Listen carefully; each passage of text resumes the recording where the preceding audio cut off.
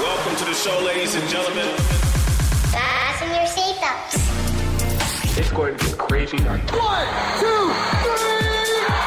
Another listener gig review. Hey, this is Chris, and on Saturday night I was fortunate to photograph two absolute legends of the rap and hip-hop world, Nas and the Wu-Tang Clan. And this is how it went. Firstly, it wasn't a regular support act / headline type show. Rather, the Clan and Nas played two alternating sets each, and neither disappointed. The Clan kicked off the night on the two-tiered stage with RZA above at the pulpit acting as MC and Clan preacher. As he introduced each Clan member one by one and backed by great visuals, they ripped through the classics like Clan in the Front and Bring the Ruckus. And before the crowd knew it, it was Nas's turn to hit the stage. And he performed hits from Illmatic and more recent tracks in his second set like King's Disease, showing that at nearly 50, he still got it. The vibe was high all night, although probably a touch more for the Clan, and the large crowd and myself left satisfied after they were all on stage together for the finale. Two legends of the rap game right here in Sydney, busting out the hits could never be a bad thing. This has been Chris with a listener gig review. Keep it on the Listener app for more reviews soon.